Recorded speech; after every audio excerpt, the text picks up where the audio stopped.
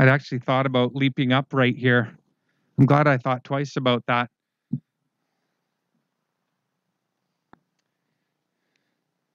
Well, as I said at the first service, welcome to the Big Tent Revival. It certainly feels like a revival and felt like that this morning. And Lord willing, it will be. My papers are going here. So we're going to look this morning at Mark chapter 16, the first 8 verses. If you've been with us over the last many months, you'll know that we've been looking at the Gospel of Mark. And today we're going to look at what's called the shorter ending of Mark, because all the earliest manuscripts don't have anything that goes beyond verse 8. So we're going to look at the shorter ending of Mark. It is a strange ending indeed, but this appears to have been the original ending of Mark. Beloved, listen to God's word.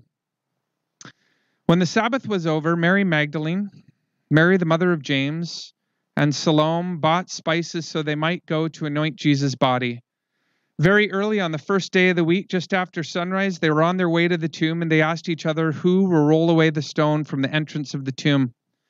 But when they looked up, they saw that the stone, which was very large, had been rolled away. As they entered the tomb, they saw a young man dressed in a white robe sitting on the right side, and they were alarmed. "Don't be alarmed," he said. "You're looking for Jesus, the Nazarene, who was crucified. He is risen. He is not here. See the place where they laid him. But go tell his disciples and Peter, he is going ahead of you into Galilee. There you will see him just as he told you." Trembling and bewildered, the women went out and fled from the tomb. They said nothing to anyone because they were afraid. The word of the Lord. Thanks be to God. If you don't mind, I am going to put my sunglasses on so that I can see you and I won't be squinting the whole time. So, a little bit of part of my own history. You may be aware of this or maybe not, but I was in school for an awful long time after post-secondary. I did 5 years in an undergraduate interdisciplinary degree. I did another 5 years working essentially on a couple of masters, and then I went off another 5 years and I did a PhD. And I'm telling you this not to brag in any way, shape, or form, but rather to tell you that what I really wish sometimes was true of me is not that I knew how to read well or write well, which I can do pretty well, but I wish that I was handy. And all of that schooling didn't teach me very well to be a homeowner and to be handy. In fact, oftentimes it's like I have 2 left hands, but that does not prevent me from trying to be handy around the house because it's just absolutely necessary sometimes. Sometimes it turns out okay. At other times it doesn't turn out that well at all. We were under construction at one point, and we had people go down into our basement. And there's a little hatch in the roof in our laundry room. And if you put your head up into the hatch in the roof, you'll see that there's all the brass pipes and there's the hot water pipes and the cold water pipes. And they had turned these on and off a couple of times, and I had developed a leak. It came to my attention. There was a little spot showing up in the drywall, the ceiling and the drywall. And so I thought, well, I'm pretty handy, or at least I'm going to try to be. So I'm going to go and try and fix the leak. I thought it was wise to take a wrench. Isn't that how you fix leaks? Maybe the gasket was a bit loose. I thought I'd tighten it. So I went up there and sure enough, tried to tighten it. But when I did, I don't know if it was because I'm super strong or if it's because the pipe was from 1976. But what I am absolutely certain of is that when I turned it, it broke. The faucet came right off and water began gushing out of the pipe at a very forceful rate, like a Yellowstone geyser, directly into my face, started wetting all of the upper ceiling in there. And I thought, oh my goodness, what am I going to do? Well, I did the sensible thing. I wiped my face with my left hand and my right shot up, and I grabbed the hose and I put my thumb over top of the hole where the gusher was coming from, and I squeezed, and it worked. However, it didn't work for very long because the pressure was very strong. And water started squirting out the sides. And so I had to adjust and solve this problem. And I did so by putting my hand directly over the pipe. But again, after a while, it was starting to get pretty hard on the pressure. And here's something else. I learned that as more water was escaping, the water was getting hotter and hotter and hotter. I had the hot water pipe. I don't know how many people you have in your house. I have 6 in mine. 4 of them are almost teenage girls. They love to have half an hour showers. And then after they've had their shower, I sometimes like to get in and have a shower. I don't tend to love cold showers. So what I do is what they say you shouldn't do, which is go to your hot water tank and I turn it to the place where it says caution, scalding hot. You will burn yourself if you put it to this level. And so what I discovered is that indeed, unfiltered, our hot water tank gets incredibly hot and was now presently burning my palm. And so I began a little dance of going to my thumb, going to my palm. Water was squirting over. I'm getting wet. And I thought, what am I going to do now? Well, being handy and sensible, I thought the only thing I could do now is just to scream for help. And so that's exactly what I did. Help, I said, help. But I said it much, much louder. And sure enough, it was a blood-curdling scream. My wife comes downstairs with a daughter or 2. I can't exactly remember. They said, what on earth is going on? What's the matter? And I said, I've got a pipe that's bursting water everywhere. Please turn off the main. Go turn off the main. Hurry, hurry. And I don't remember exactly how things went down after this. All I remember is that we couldn't find the main, or they couldn't get it. They couldn't figure out how to turn it off, or I couldn't direct them to get the main off. And so I had to end up jumping down, coming out of the ceiling, as it were, letting water squirt all into the top of my ceiling panel. And we eventually had, and going off and turning the main myself, and then just having the big cleanup afterwards. We had to take the entire ceiling out. It was all water damaged. You know what the moral of the story is? The moral of the story is this. I went down on that morning with a little problem, and I ended up with a much, much bigger problem. I went down to fix a leaky pipe, and I ended up with a gushing pipe and a ruined roof. Mary Magdalene, Mary, the mother of James, and Salome go down to the tomb to anoint Jesus' body with oil. They go down with a little problem. How are we going to roll away the stone? And they end up with a much, much bigger problem. They end up with the problem of Easter, the proclamation of an empty tomb, of Jesus risen from the dead, going ahead of them into Galilee, where they will see him and where they are to witness to the resurrection. The 3 disciples of Jesus, these 3 women, go down with a little problem, and they end up with a much, much bigger problem. And beloved, I believe that God wants to do the same thing to us this morning. I believe that he wants us to come in here this morning, or I should say out here this morning, with our little problems. And be assured that whatever problem you come here with this morning, to the living Lord Jesus, the King of this universe, your problem is little. Perspective changes things. He wants us to come in here with our little problems this morning, whatever those problems might be, so that he can give us a much, much bigger problem. The problem of Easter. The problem of Jesus' empty tomb. Jesus, named by God, the true King of this world, the risen one.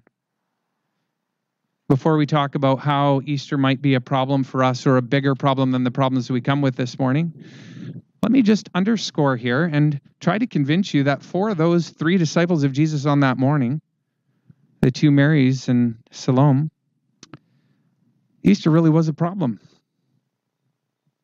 A big problem, bigger than the problem of rolling a stone away, I'll tell you that. In the first instance, it was a problem because the announcement that Jesus had risen from the dead and the reality that he was bodily raised was, in the first instance, just incredibly disorienting. It would have been unbelievably disorienting for them. Mark already signals this to us throughout his gospel. Do you know, if you go back, and most of you hopefully have read through the Gospel of Mark, because that's been our Lenten challenge. So if you've read through the Gospel of Mark, you'll know this. There is an unknowing on the part of the disciples. The disciples do not understand.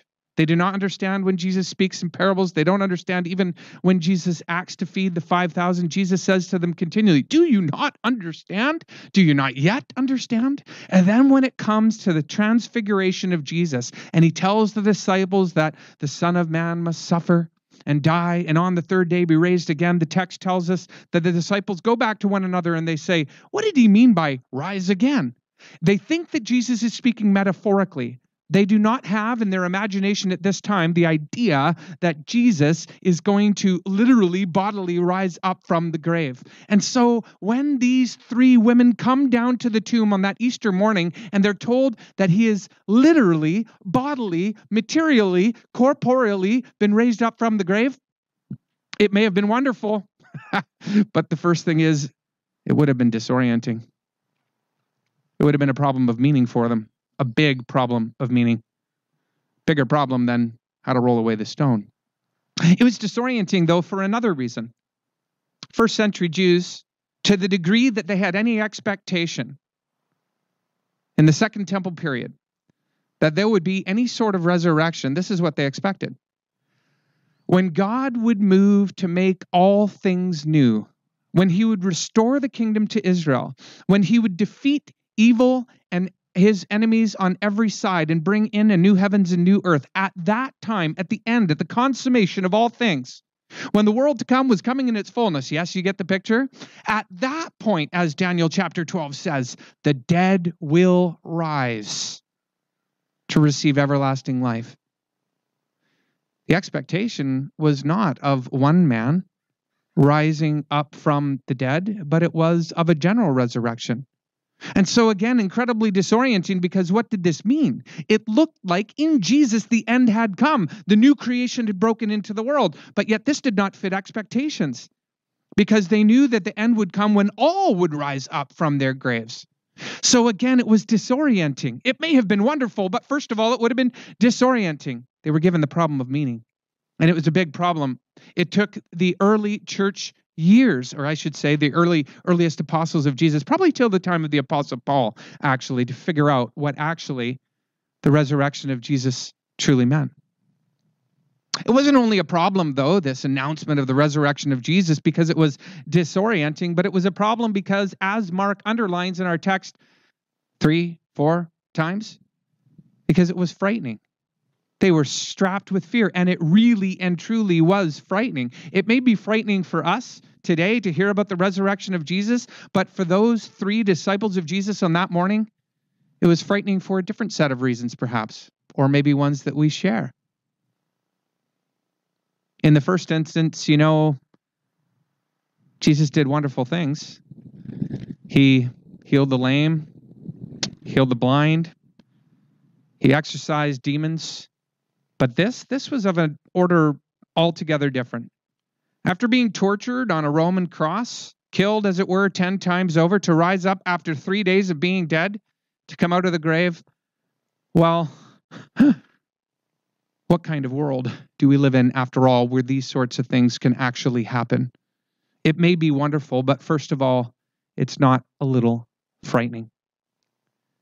And frightening, too, because they were learning just to what degree Jesus was actually a prophet. Jesus had prophesied that Peter would deny him. That came true. Jesus prophesied that he would rise up from the grave, and though they didn't initially understand it, that too came true. And we can well imagine that immediately, viscerally, these three disciples of Jesus, these women would have thought, my goodness gracious, what Jesus says will happen, and nothing will stop it from happening, because here is the true prophet. And so what else did Jesus say? What else did he say? Well, he said he will come again. He said he will defeat his enemies on all sides. He said, I am coming soon. And that may be wonderful. But first of all, it's not a little frightening. But I think the most frightening thing for them on that morning was actually the prospect of Rome. Hearing the news that Jesus had risen up out of the grave, because you know what the cross was? The cross was a display of Rome's indomitable power. They broke Jesus because they're powerful. But then the resurrection of Jesus is God's demonstration that he has broken the power of Rome. the weapon that they use to instill fear in the hearts of people so that they can control him, crucifixion, that weapon itself was broken at the resurrection of Jesus. And if there's one thing tyrants don't like, friends, they do not like to hear that their power has been broken, which is precisely what happened on Easter morning. And so to be the one, to be called by Jesus to go and tell Rome that your power is broken, and to start to make this announcement that the one that you killed and thought you were so strong in putting to death, that he is now alive, and therefore the game is up for you. Ooh, that may be wonderful, but there's a refrain here. Do I hear it? At first, it might not, just be a little bit frightening. The ladies, these disciples of Jesus, these women, the two Marys and Salome, they go down to the tomb with a little problem. And they are given a much, much bigger problem. They're given the problem of Easter. Beloved, as I suggested, I think God wants to give us the same problem this morning. We might say, well, how? How will Easter give us a bigger problem than the one we already have? And let me suggest a couple of ways. First, just very, very generally, as perhaps you can reflect on the past year with me. I'm not sure what this last year has been like for you, but for me, it's been a challenge of controlling my thought life, if I can put it that way. My thought life has been dominated by thinking about the consequences of COVID-19, what this has meant for certain people who are afraid of dying, people who are afraid of their loved ones dying. Maybe that has been you. For me, it has been wondering in some ways about how we should respond as a church. How do we remain together? How do we remain strong as a church when we can't gather together? My thought life, maybe your thought life, has been dominated by concerns of COVID-19, and that would be all very understandable. It's become the big reality in your life. For others of us, we were glued to the TV sets. It was, well, maybe it wasn't entertaining, but it certainly was occupying the whole political scene in the States over the past year. I know of many, many, many people, myself included, who were very interested in what were going on there. It became a dominant, if not the dominant aspect of my thought life for a while. My imagination was captivated by this, maybe yours too. It could have been other things. There was, boy, was it a year. The racial tensions, right? That occupied many of us, worrying about how do we stand in? How do we live in solidarity? How do we speak with integrity? Very difficult. Maybe it's something else for you. One of the other things that came to my attention and that could dominate my thought life is I pay very close attention to language. I care a lot about language. And I just heard a lot of language this past year that gave me some pause, made me think a lot, made me wonder, made me worry. Language about a great reset. And when language like that comes in the midst of a pandemic, you kind of say to yourself, what are we talking about here? What is this great reset? And it may be a wonderful thing, but it caused me to worry at times. Or language about wokeness. What does that mean? Be woke, some would say. Don't follow the path of wokeness, others would say. A lot of these things could dominate your thought life. They could become the big reality in our lives, right? The problem of Easter is this, though, and it is a bigger problem. The great reset has already happened in Jesus. It's a foundational, fundamental New Testament truth. The great reset has already occurred in Jesus. And the thing, therefore, that we are to be truly awake to as human beings is to the reality of what God is doing in this world today, in our lives. And what is God doing in this world today? What is he seeking to do? What does he aspire to do? What does he long to do? Well, Mark embeds it at the beginning of his narrative when he says, with repeated language, that it was early on the first day of the week, at the first crack of dawn, as the sun was rising. It's not simply scenic depiction that we have here. This is symbolic depiction. The author of the Gospel of John will make it more explicit. He suggests that as Jesus rose up from the grave on the third day, that God was ushering in a new creation. Something new was being done. The end, as the Jews had expected, had indeed broken into the present time, and it was going to begin to make a change to this world like a patient ferment. Yes, morning had broken, but not just the morning of a new day, not just the morning of a new week, not just the morning of a new month or a new year, but the morning of a new epoch, the epoch of God doing something entirely new. The body that Jesus had, fresh, new, powerful, undefeatable. It's a foretaste and a sign of what we too will have. It is a sign of what's coming for us all.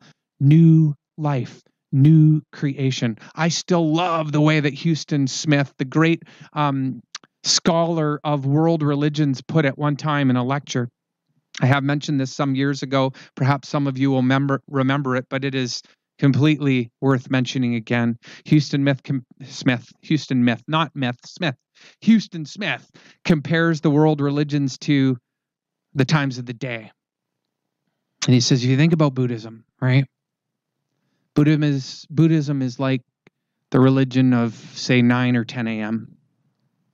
When the sun, it's mid-morning, it's bright outside, it's not too hot yet, there's yellow hues, because Buddhism is the religion of enlightenment. And Islam, he says, is like the religion of 12 noon, when the sun is highest, maybe directly overhead in the sky, and it's beating down with its hot heat, and it's calling you and summoning you to the submissions of Allah. And then Judaism, he said, Judaism is the religion of 6 p.m., when the shadows are growing longer, but it's warm and it's in the cool of day, because Judaism summoned you to the contemplations of Yahweh.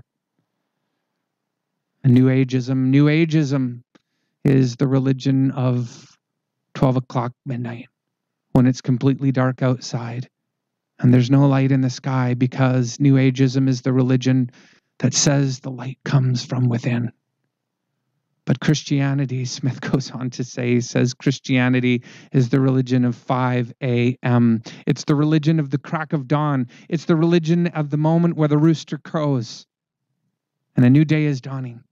And there's new possibilities in the air. And it doesn't matter what happened in the terrors of the night before, how bad, how ugly, how cold, how dark things had come, because the darkness is going to be vanquished and the cold is going to be overcome by the heat of a new day. This is the religion of our faith. And beloved, it means that whatever small problems we come with, whatever little problems we come with this morning, Christianity will give us a bigger one. Because God wants the thing that is to dominate our imaginations is the reality of Jesus awoken from the dead. Jesus doing something new in this world today, and the possibility that we can get in on it by faith. Is this your greatest reality? We may say, you know what, I don't resonate with any of this political stuff that you're talking about, or the year, it's been a fine year for me. And actually, I've been able to kind of keep my head down and won't listen to the news much, so this doesn't touch me. But here's the thing, okay? Easter will present us a bigger problem than the problem we come with. Even we may not be aware of the problems we come with. Because just as the women experience Easter idiosyncratically, that is to say, according to their own expectations, given their own moment in time, so too will Easter present us a problem depending on how we come into this place this morning.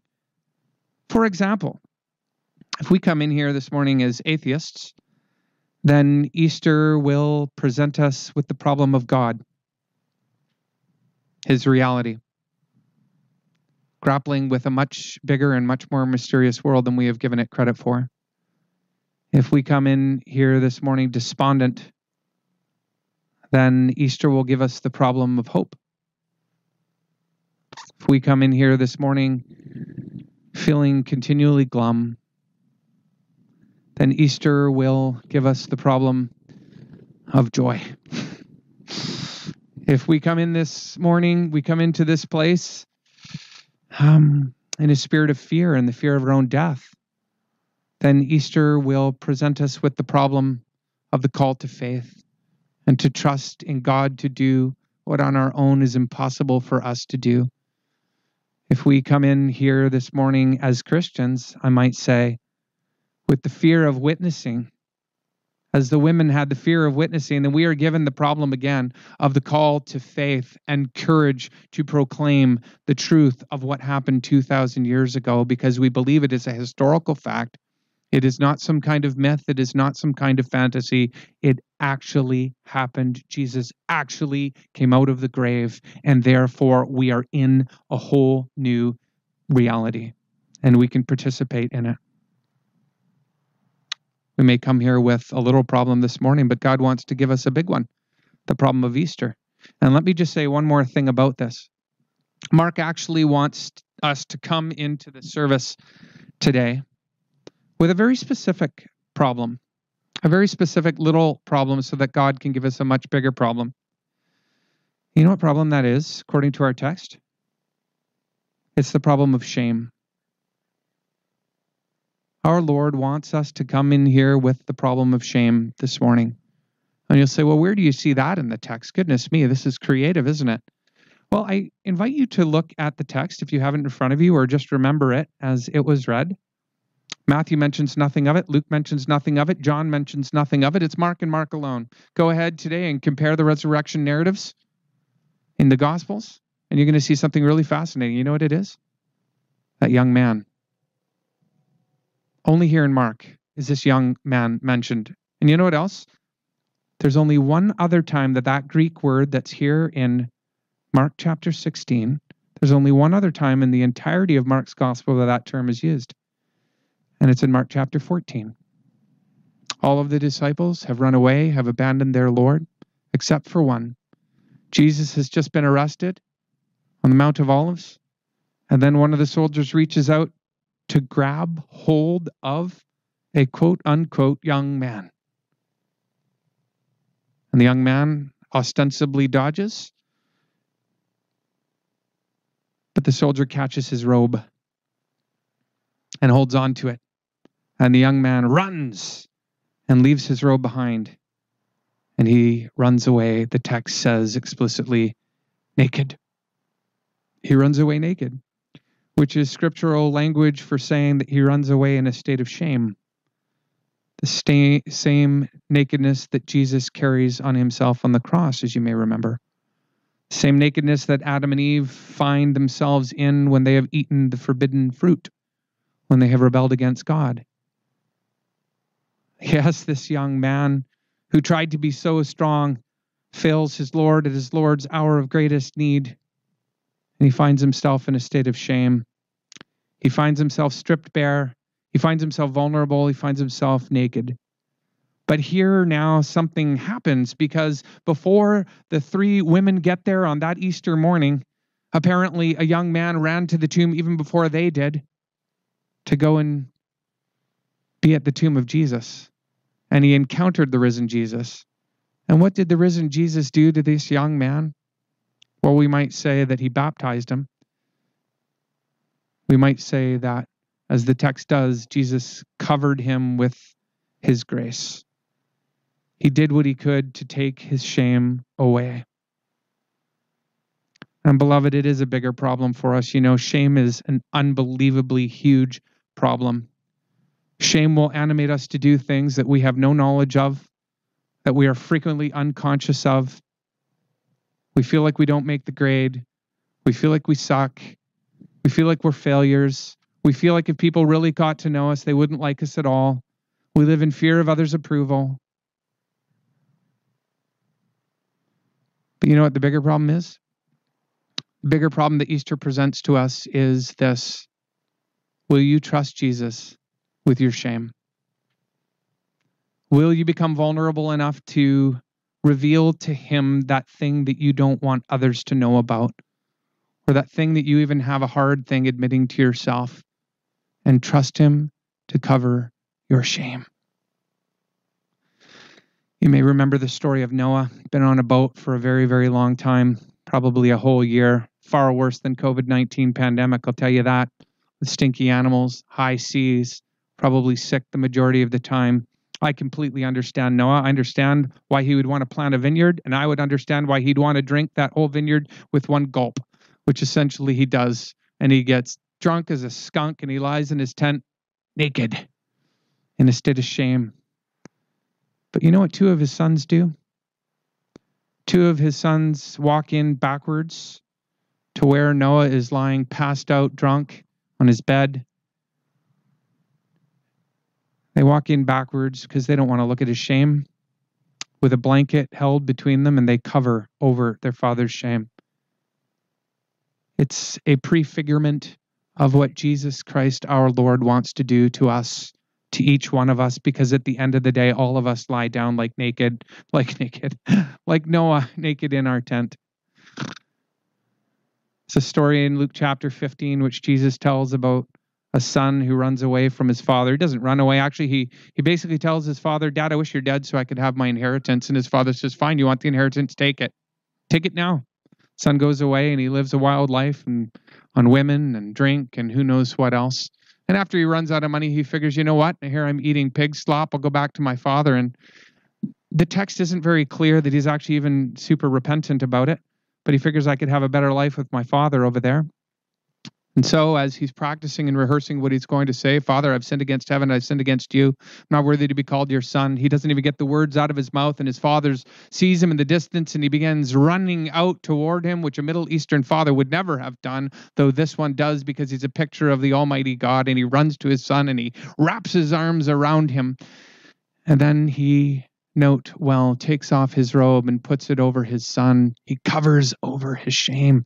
It is, again, a picture of what God is doing in and through Jesus Christ in the resurrection, in the cross and resurrection, which are actually a piece. He wants to take away our shame. He wants us to trust him with our shame.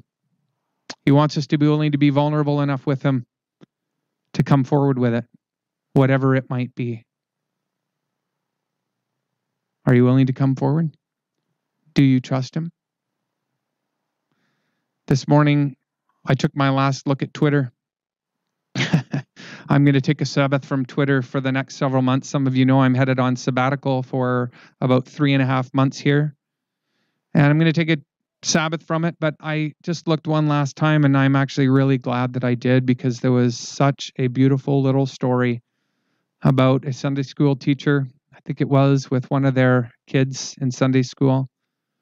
And the Sunday school, as they were coming around to this Easter time, said, "You know, children, I wonder what do you think Jesus was doing those 3 days when he was in hell, before he rose up from the dead? What do you think Jesus was doing when he was in hell?"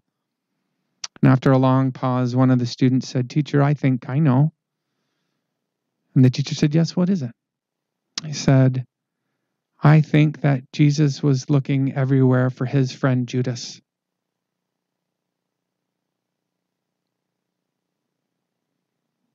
Sometimes we want to put a limit on God's love. We want to say, "What I have done is too much for you, my God. Surely you cannot cover this one. Surely you will not turn your eyes away from this one. I've been running away from you for so long. I wanted nothing to do with you." And our natural reaction then is to go into the corner and hide. We put a limit on God's love. The powerful thing about what this child said is that it speaks the truth of Scripture, deep, deep truth.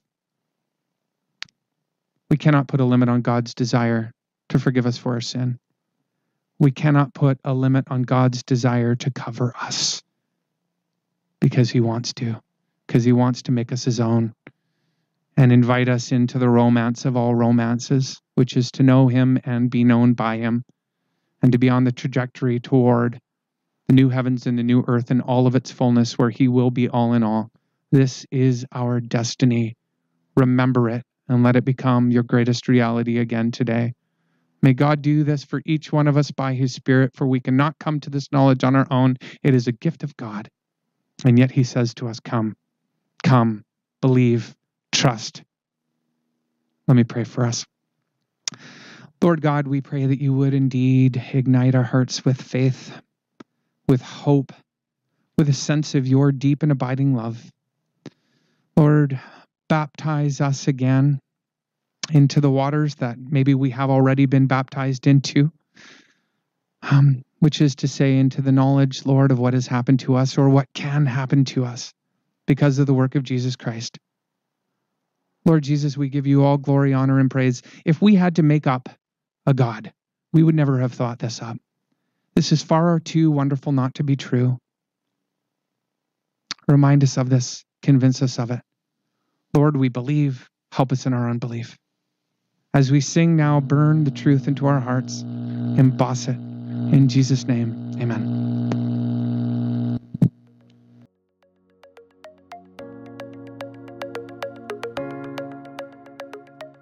Thank you for listening to the Willoughby Church Sermon Podcast. The Willoughby Church Podcast Network also has podcasts about discipleship, the Heidelberg Catechism, and even a podcast hosted by some of the youth. You can find out more about the Willoughby Church Podcast Network by going to willoughbychurch.com.